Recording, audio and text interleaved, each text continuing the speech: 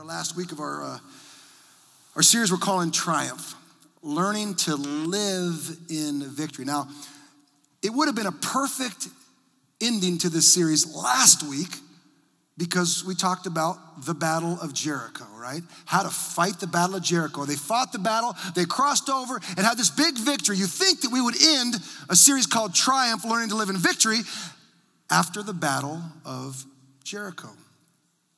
Well, but what happened next after Jericho is exactly what happens to Christians.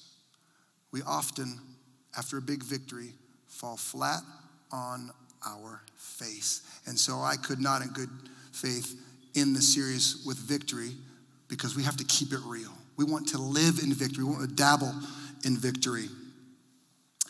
I was 11 years old, living in Northern California. I was a pitcher in Little League. I was okay, but I was just kind of one of the guys. I was in rotation, and every once in a while I get called to pitch. Well, my dad really worked with me. He worked really hard on honing my skills, and by mid-season, I was the number one pitcher. And it was pretty cool. I started really enjoying it. And one day I remember I got my picture in the paper, and I had this really big high leg kick, which in Little League is awesome because they can't steal. You can't steal bases, right, until the ball goes across the plate. So in the big leagues, if you have a high leg kick, what happens? They're busy stealing. You don't really want a high leg kick. But I thought it was really cool, and evidently the person taking the picture in the paper thought it was really cool because they got me a picture with my leg clean over my head, which I can't do now or I dismember myself, but it was a beautiful shot. I mean, it was a big shot. And what do you think that did to my head? Yeah. The very next game, my dad would always coach me up. He was, a really good dad, really good coach, and we're on the way to the game, and he's giving me all these pointers. It was our rival we were playing. It was a big game, and I was starting pitching. And he's in the midst of his, dissertation on what I needed to do. And I looked at him and said, Dad, I'm going to do this one on my own. Y'all know what happened, right? I did that one on my own. Yeah, for about half of an inning. They lit me up with me and my big old leg kick with my picture in the paper. They lit me up, and I was pulled before the first inning was even over. That's what the Israelites did. That's what happens because that's human nature. We forgot who got us there, and that's exactly what happens to Christians. Christians are kind of like pendulums. Pendulums, right? We vacillate. We go from victory to defeat, from success to failure, from conquest to catastrophe. Back and forth, tick, tock, tick. And we're talking about learning to live in victory, learning to be steady in Christ. Here's your big idea. Pendulums are for clocks, not Christians. We were not meant to vacillate back and forth, to and fro, victory, defeat, great day, bad day. I mean, the world's doing that right now. We can see that in the world. But we're not supposed to be doing that with the world. We're supposed to be steady. Isaiah 33:6, He, meaning God, is your constant source of stability. Friends, God's plan for our life is not for us to do this. It's not for us to do that. Yes, we're going to have highs. Yes, we're going to have lows. We're going to have bad days. We're going to have good days. All that's true. But it doesn't mean we have to be dictated. We don't have to be controlled and conformed to the world and by the world. We can be steady in Christ. We're going to look at Joshua chapter 7 as we wrap this series up. We're going to see the vacillating nature of the Israelites. We're going to learn from them on what to do and what not to do. Joshua 7, they defeated Jericho. They had a huge victory. Now there was this little town called Ai. This little town was going to be an easy victory. I mean, the big victory was Jericho with those fortified walls we talked about last week. This was just a simple little town, not a whole lot of folks there, which should be an easy victory. And what happens? We see the pendulum go from victory to defeat. Joshua 7, verse 1. The first word should give you every indication of what's about to happen. But. Anytime something good happens in a previous chapter and you go into the next chapter and it starts with but, you know there's trouble. But always sets in contrast.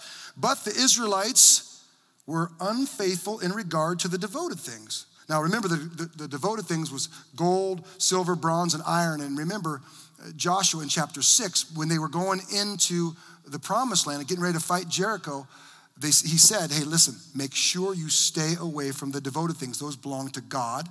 They are to go to the treasury of God. So they had been forewarned. But Achan, the son of Carmi, son of Zimri, and the son of Zerah of the tribe of Judah took some of them. So the Lord's anger burned against Israel. Verse 2, now Joshua, he was unaware of this. At this point, he didn't know that happened. Verse 2, Joshua sent men from Jericho to Ai, which is near Beth-aven, to the east of Bethel, and told them, go up and spy out the region. So the men went up and spied out Ai.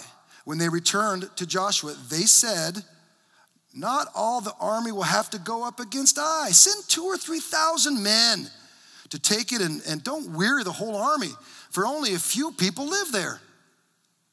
Bad advice. Verse 4, so about 3,000 went up, but they were routed by the men of Ai, who killed about 36 of them. They chased the Israelites from the city gate as far as the stone quarries and struck them down on the slopes. At this, the hearts of the people melted in fear and became like water. Lord, I just thank you as we get into your word today that you would reveal your truth. And not only would you reveal truth, but God, you would stir us to do something about it. You would stir us to change and to step up and do what we're called to do and to live the life we're called to live. Help us do that, God, in Jesus' name. Amen. How do we stop the pendulum? You want to stop the pendulum like I want to stop the pendulum? You want to stop that vacillating back and forth? Here, number one, learn to listen up. Why did the pendulum swing? Well, in part because Joshua listened to the wrong counsel. Only send 2,000 or 3,000. Don't weary the whole army. You're good. Bad mistake. Well, first of all, we know from Joshua chapter 8 that there was 12,000 people in that city. So clearly, sending 3,000 was not enough. The best counsel comes from E.F. Hutton? No, I'm going to keep saying names until y'all get with me tonight. Come on. God. The best counsel you're ever going to get, the only certain counsel that'll never let you down, comes from God. And God gave him counsel on how to win. Chapter 8, verse 2, he said, set an ambush behind the city. That would have been helpful, right, if they listened to God. But they tried to do it on their own. They listened to man. Victory is auditory. You ever have a mom or dad say, hey son, listen up. Listen up. That's what God's saying to us. I believe he's saying that to us tonight. He's saying, listen up. And he's saying this, if you're not winning, perhaps we're not listening. Come on. If you're not winning, if you feel like you're vacillating, perhaps you're not listening to the voice of God. We have so much noise. The other day I was working on this message, and I had a shortened week, going from Sunday to this day here. So it was kind of a challenge, right? And so I had my wife, who was doing Pilates in her room. Pilates are one of those videotapes, I don't know what it was, and making all these god-awful noises. I mean, that's we're learning as you get older. It's like working out is harder. And some of the sounds that come from that room, I like to, every once in a while, I just check on her, make sure she's okay. So she was doing Pilates, so kicked me out, right? And so I went to my daughter's room, Riley's room, but that's right next to the garage. And Levi was in the garage working on these cases that we got on Craigslist to save the church about $4,000. And so he's out there scraping, right, these cases and refinish them and doing all this work, but he's got music on. And so I got music. And then Riley's in there practicing the piano. So I got Beethoven, I got, country music in the garage. I got all sorts of noises coming from the master bedroom. And I'm like trying to, you know what my solution was? I'll show you my solution. I know, earplugs. No, I would have been smart. Alexa, play white noise, please. White noise. My solution to stop the noise was to create more noise. Do you see how we are? We don't listen very well because we've got so much noise, so many distractions, so many things competing for space in our life. I love what John Piper wrote. He said, if you want to be a great leader of people, you have to get away from people to be with God. That's true of leaders, and it's true of all Christians. There are times where you just have to withdraw. Had Joshua in that moment just said, you know what, hey, thanks for the advice, spies, but let me I need a day. I need a day to pray about that. I need to talk to God. I'm quite certain that God would have spoken truth and whispered the right instructions. Problem is, we don't listen. The Bible says, be still, right? Psalm 46:10, be still and know that I am God. We struggle with that. We're not very good at that. Be still and listen. And God will also send people your way. Sometimes we need to listen to people, but we need to listen to the right people. Let me encourage you to listen to steady people. I have a rule that I don't listen and take advice and counsel from people who can't manage their own life. And I don't mean that in a bad way. I'm just saying that's a standard. You know, God can use people who have messy lives, absolutely. But if you can't manage your own life, I'm going to be hesitant to take advice from you, right? So listen to the right people. Listen to steady people. The problem is most people don't want counsel. You know what they want? They want a cosigner. I was at a church in California, and a guy came for marriage counseling, right? And he just was bagging on his wife. I mean, just saying mean things, and she's this and she's that, and it's all her fault, and blah, blah, blah, blah, blah, blah. Well, what it was is he was wanting me to co-sign and tell him, it's okay, leave your wife. It's all right, man, if she's like that. Of course, I didn't give him any quarter. But, you know, sometimes we just want someone to co-sign. You know, I know what I'm going to do. I've already made up my mind. I just need someone to help me feel better about what I'm about to do. We need to listen. We need to listen to godly counsel. Proverbs 12, verse 15. The way of a fool is right in his own eyes, but a wise man listens to counsel. Beware of the answer you want to hear. You can always find someone that'll give you that answer, right? You'll find some family member whose life is probably a wreck, but will say what you want him or her to say in your time of need. Maybe it's fake news. Maybe it's a new age blogger. Maybe it's Facebook. Maybe it's a disgruntled church person who bounces from church to church to church to church and has got a really poor track record, but they'll tell you what you want to hear. Don't listen to people who are unsteady. Listen to people who have a track record of being faithful, who have a track record of being steady, whose pendulum of life doesn't just keep swinging back and forth, but are certain. You see, sometimes God sends people our way because we can't figure it out on our own. And that's the grace of God. That's the love of God. That's the goodness of God. He sends people to help us. Amen? In fact, chapter 8, verse 1, what did he tell Joshua? He said, take the whole army. Take the whole army, 600,000 fighting men to go fight against 12,000 people. Why? Because sometimes we need the church. Maybe you're struggling today, and maybe that pendulum is just going crazy, in part because you're trying to fix this on your own, and you need some help. You need somebody to help you. I was thinking about remember in Exodus 17, when the Israelites were fighting the Amalekites? Remember Moses' hands? Every time he would raise his hands, they would prevail. Every time he lowered his hands, they would begin to lose the battle. But Moses, you try holding your hands up like that above your heart for so long. Your hands start to fall asleep. So what happened? He listened to counsel, right? Aaron and Hur, they said, hey, verse 12, Moses' arms soon became tired, so he could no longer hold them up. So Aaron and Hur found a stone for him to sit on.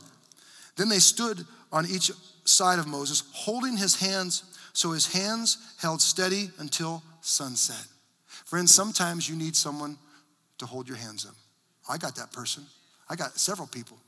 One person's Gary. Gary, you're probably about the most steady person I have in my life. And that's one of the greatest compliments I could give you, my friend. You're steady. And when I need you, you're there to hold up my arms and to say, I got you. And see, that's what God does. He sends people your way. Who do you have in your life? Friends, if you don't have that person in your life who's steady, who can hold your arms up, man, you are missing out on the plan of God. We are not supposed to go at this alone. You are not supposed to go through COVID by yourself. You are supposed to have sisters in Christ, brothers in Christ, who are imperfect but steady and can help you steady your arms so that the battle of your life, you can win it. Pendulums are for clocks, not Christians. We need to learn to listen up. And second, we need to learn to stand up. Joshua, he hears the news. He falls to the ground. He puts dust on his face and he tears his clothes, which was like the morning ritual that the Israelites would go through. And he starts kind of whining, right? He says, if we just had stayed on the other side of the Jordan and hadn't come across. Remember we talked about the other side of the Jordan, Shittim? Y'all, if you missed that, you can go listen to it. The town they were in was literally called Shittim. You can take that literally, you can take that metaphorically, you can apply it however the Lord wants you to. But listen, you would trade the promised land for Shittim, right? And so you know what God says in verse 10? He says, the Lord said to Joshua, stand up. What are you doing down on your face? Israel has sinned, and they have violated my covenant, which I commanded them to keep. In other words, stop whining. Friends, I think God gets tired of us blaming him for our mess. You know, God loves us. He pursued us passionately because he loves us, but sometimes he just gets tired of us blaming our mess on him. He's like, Joshua, this whole thing was because people in your camp, they sinned. We got to stand up and own our mess, own our sin. Standing up is a private discipline, not a public spectacle. And I want to point that out largely because of what's going on in our world today. Because when I tell you to stand up and I give you godly counsel, I want to make sure the world doesn't spin or convolute God's good message. Standing up or confronting things doesn't mean we need to be loud, overt, or destructive or violent. Amen. And again, that's not my opinion. We're clapping because that's God's opinion. I can prove it. I mean, look at, Jesus was a man of peace. I mean, Peter in the Garden of Gethsemane in Matthew 26 tried to stand up. He took a sword out, cut off the ear of the servant, right? The high priest's servant. And what did Jesus say? Peter, put the sword away. You live by the sword, you die by the sword. Don't you think I can call down 12 legions of angels? That's 12 times 6,000, that's 72,000 angels. Don't you think I can handle this? Listen, it's not about violence. You can stand up without being violent. Standing up is more of a personal thing. Standing up, the first person we should stand up to is ourself, our flesh, our sin. Stand up means confronting sin. Oh, that's a word you don't hear in church anymore. Oh, we're talking about sin tonight. We're talking about sin tonight. Now, I might not get butts in seats, but it'll get souls in heaven.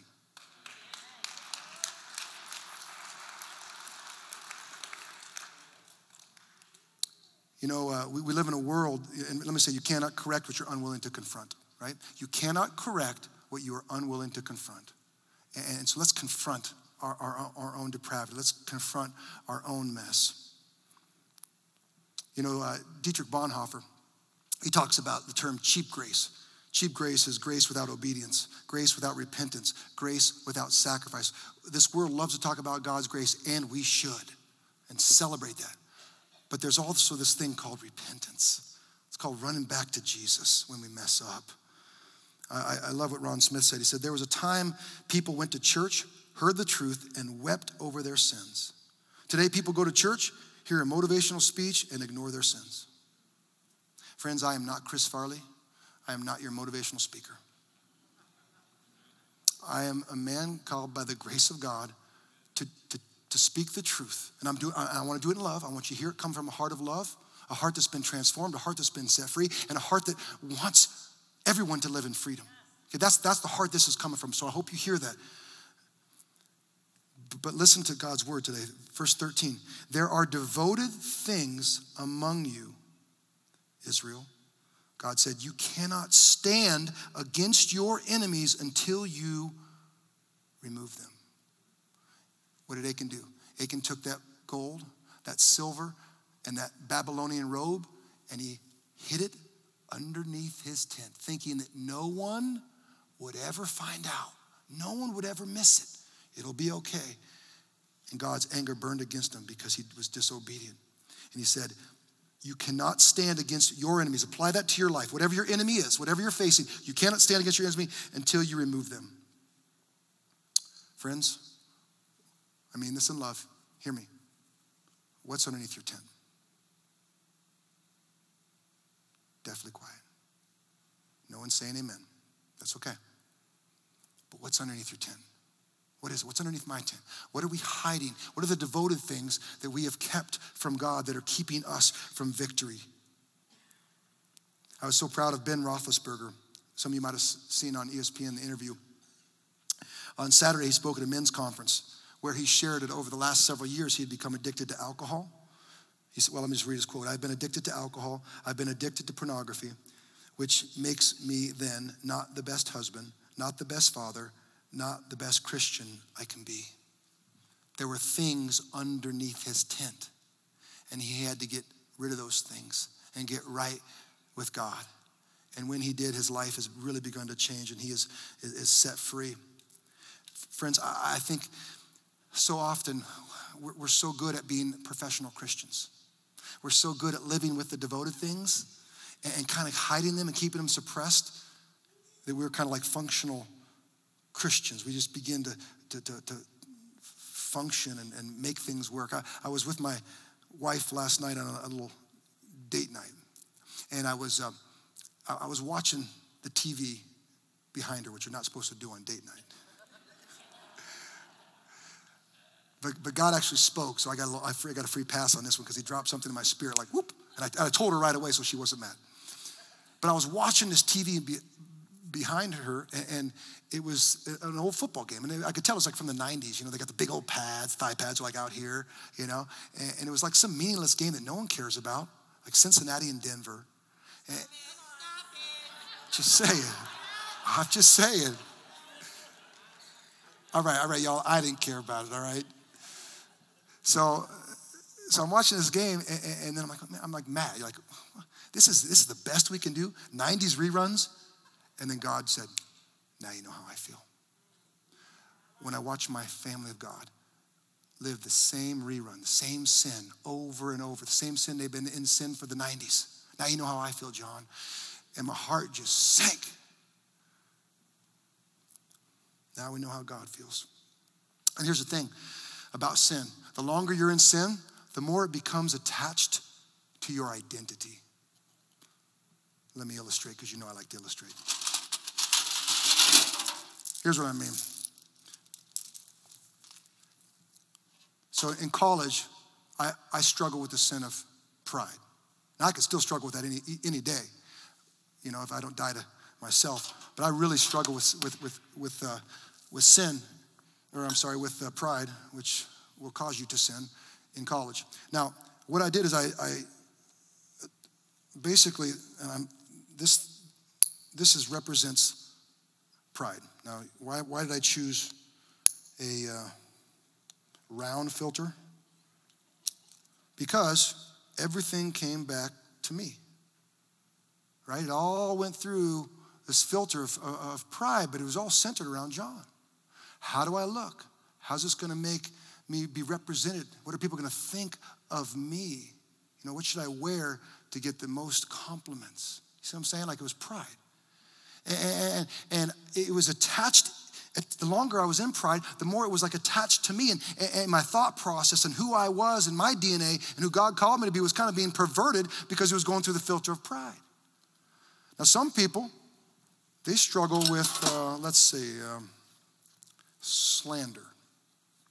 Now I chose a square filter for slander because you know how slander works. Like if you don't fit inside someone's box and someone's measurement or analysis of you, then, maybe they might slander you. Like if you don't belong to the same political party, I'm going to slander you, right? Or if maybe you have a different area of sin, or maybe you have this thing you did that everyone knows about, and because of that, you're easy target. Slander becomes attached to who you are. Or what about people who struggle with the sin of unforgiveness? Now, for the sin of unforgiveness, I just got a little guy, right? Just a little thing, because the sin of unforgiveness, that's really easy to hide, right? I mean, no one really knows it's there, and you kind of suppress it. But here's the thing about unforgiveness. It's really the only sin that's active and ongoing in your life. In other words, if you slander someone, you slander them, that's sin, but you may go 3 days and not sin, not slander anyone. But unforgiveness, if you have unforgiveness for someone, it is active and ongoing up until the very point that you release it and forgive them. So perhaps this should be the biggest filter of all. And what happens is we carry this around. We begin to act out of our, it's identified, it's attached itself to who we are, and we begin to make life decisions, life choices. We begin to respond to our spouse in such a way because we're controlled, dictated, and governed by sin. You know what God's saying? Put that picture up. Put that up. There it is. There it is. New life. God, you have to let go my son. God's saying, take off the baggage. Lay it off the foot of the cross, right here. Right here. Yeah, you can clap for Jesus. He went through a whole lot of work. A whole lot of work so we could lay that baggage down. And sadly, some of us are carrying that today, and God doesn't want us to carry it. Pendulums are for clocks, not for Christians. We got to stand up. We got to stand up.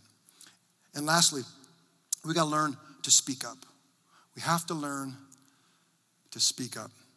Verse 20, Achan speaks up. Achan replied, "It is true, I have sinned against the Lord, the God of Israel. This is what I have done. When I saw the plunder, a beautiful robe from Babylonia, 200 shekels of silver, and a bar of gold weighing 50 shekels, I coveted them and took them."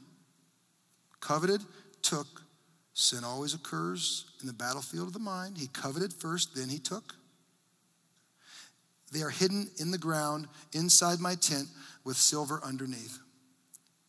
He spoke up, but only after he was caught. It was too late, right? He really wasn't confessing. He just happened to get caught.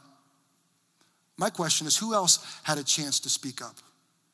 Who else might have God called to save his life and to save the day and to save those Israelites? Who else in that camp knew about that and could have saved the day, could have been a Christian and spoke up? His wife, his kids. You say, well, but how do you know that they knew about it? Well, I absolutely know they knew about it. And if you study God's word, you'll find these answers. I know that they knew about it because they were killed just like him. Right? Remember that at the end of this story, at the end of this chapter, sorry, spoiler alert, his family, all his family, wife, kids, daughter, right, sons, his everything he owned, killed and burned. Now, how do I know that they knew? Because in Deuteronomy 24:16, the Israelite law would prohibit anybody being killed for another family member's sins. So it's clear that they knew about this and they were complicit in this. My point is, why didn't they speak up? Maybe there was a friend of Achan's that knew about it and he kept it quiet. Or maybe there was a military commander that was in charge of him and he saw it, but he wanted to cover his own butt, you know? We got to learn to speak up, y'all. We got to learn to speak up because when we speak up, sometimes we have the power to grab the pendulum and just stop it for somebody else. Maybe it's stopping it for your own life, speaking up in your own, but maybe it's stopping it for a family member who you know is in sin, and in love, not with a hardened heart, but in love, you can speak up. And I want to be careful how I present this because speaking up doesn't mean you lash out. I'm not giving anybody license to lash out at someone. Just because you might be right, there's a timing and there's a way and there's a tone to that timing, or a tone to the way we convey things, right? Never trust your tongue when your heart is bitter. Hush until you heal, right? Because what we do as Christians, we end up doing more damage if we don't do it with the right tone and the right temperament and the right timing. So speak the truth and avoid the spin. Speak the truth and avoid the spin. What do I mean by the spin? Well, go to God's word. What did Achan do? We can tell that he wasn't really repentant because he spun. Did you catch that? The word plunder? This is what the Lord has. When I saw the plunder, that's not the right word. Plunder is something like, another translation has spoils. It's not spoils. It's not plunder. It's the devoted things.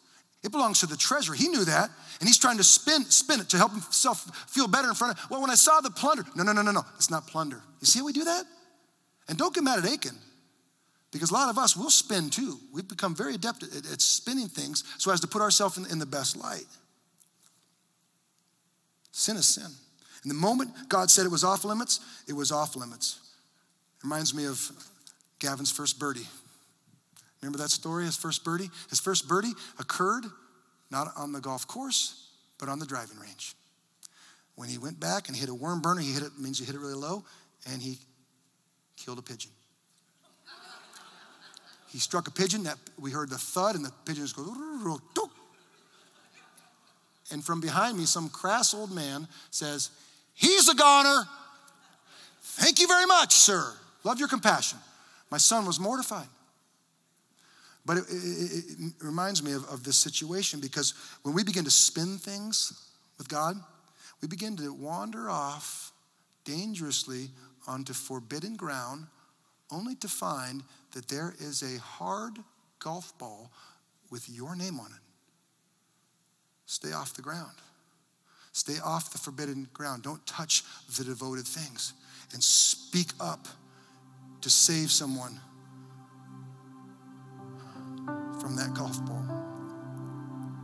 We live in a world that is rewriting God's word. Did you know that? I mean, just turn on your TV. We're living in a world where people are trying to rewrite the word of God. Redefining marriage, redefining gender, redefining what sin is, redefining the sanctity of life. Just yesterday, you might have heard there's a group that wants to remove statues, stained glass, and stained glass windows of Jesus. They say they must be taken down.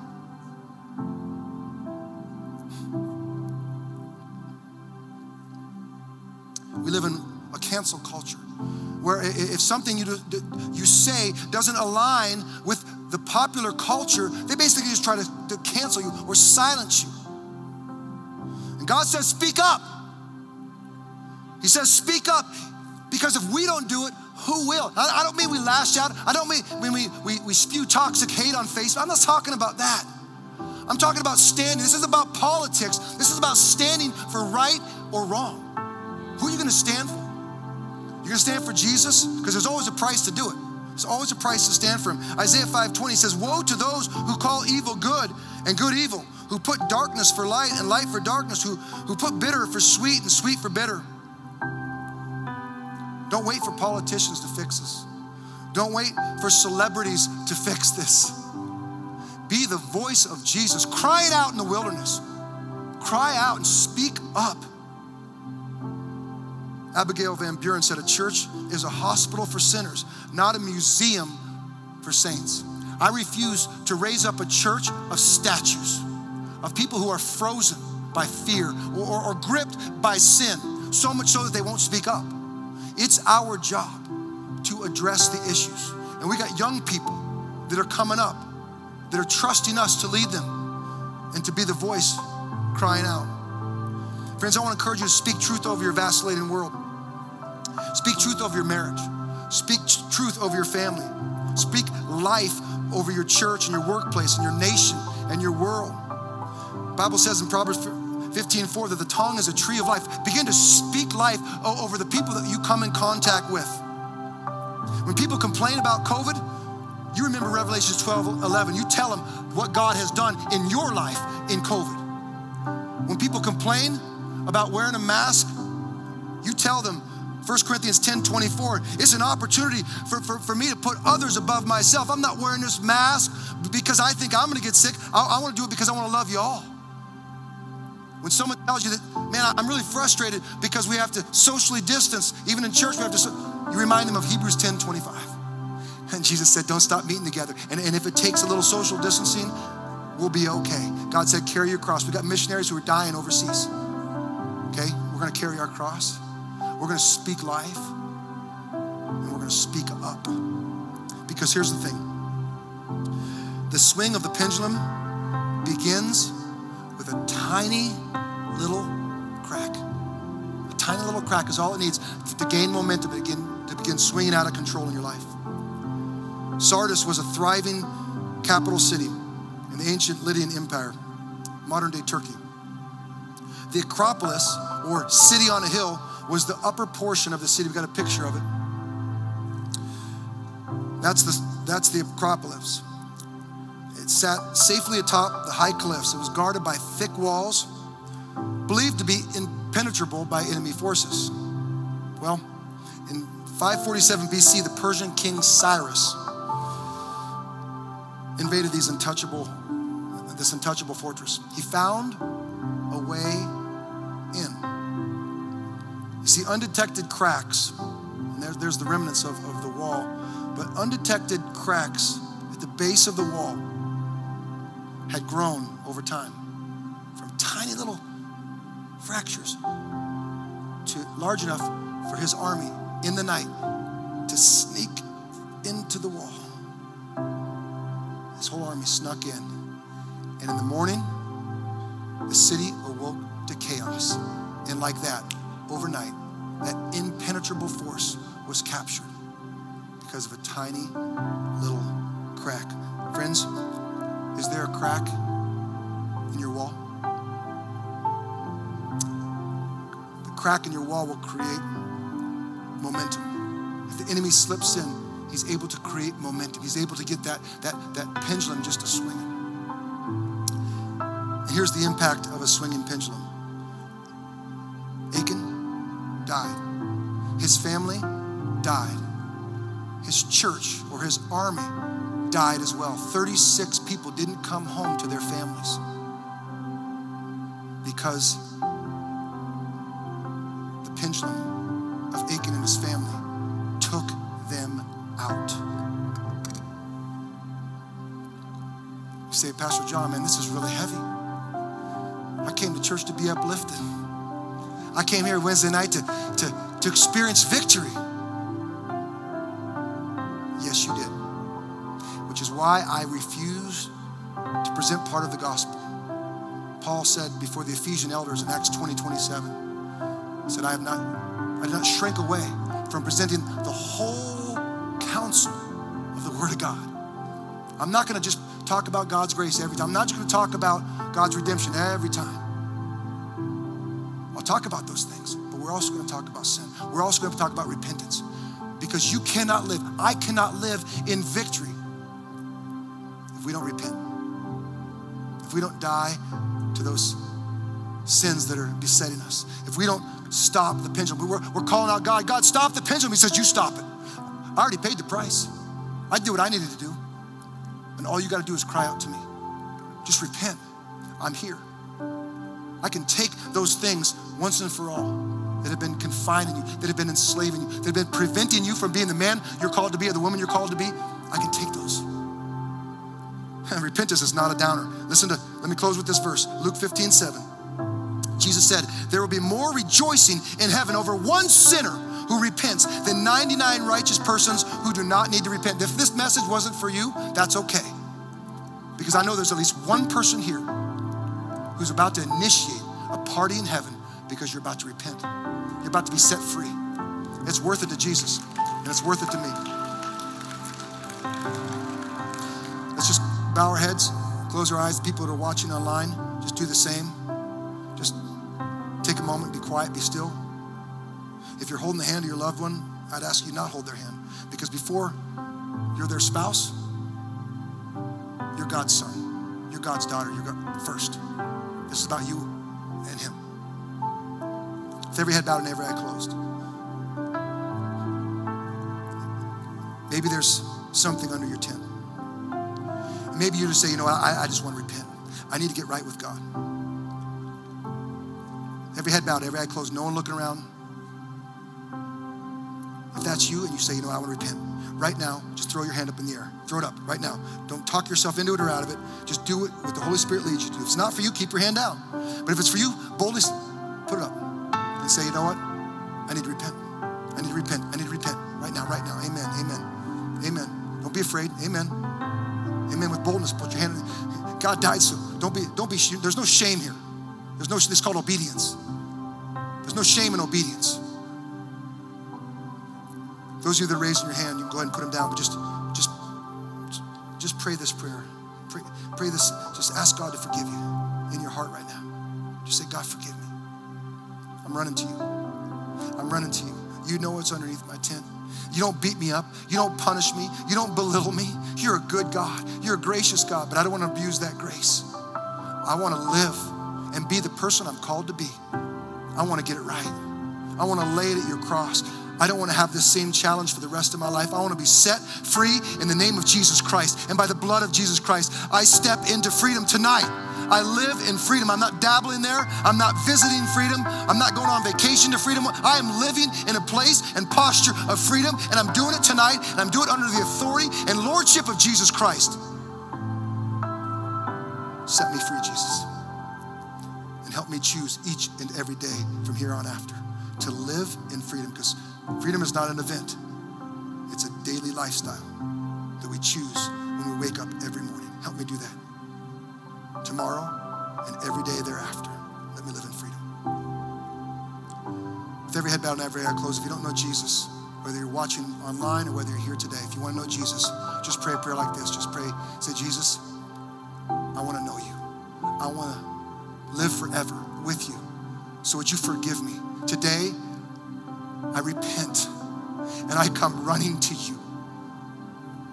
My God, my Lord, my King, forgive me. I believe that you died on that cross for me, and I am a child of God.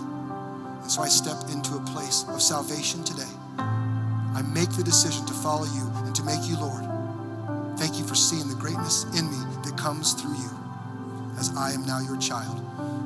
In Jesus' name, amen. Can we just spend a little bit of time celebrating what God's doing? Come on. Come on. Come on, come on. God is good. If you made a decision, let us know. And if you're watching online, you made a decision, let us know. We want to follow up with you. Maybe put a little thing in the chat there that says I made a decision, or reach out to us at connect@gatheringchurch.org. I love you guys. I pray for you. I want God's best for you and for this church. We are a family. We'll do this together. We'll stumble, we'll fall. But don't lose the will to walk. Don't lose the will to get back up.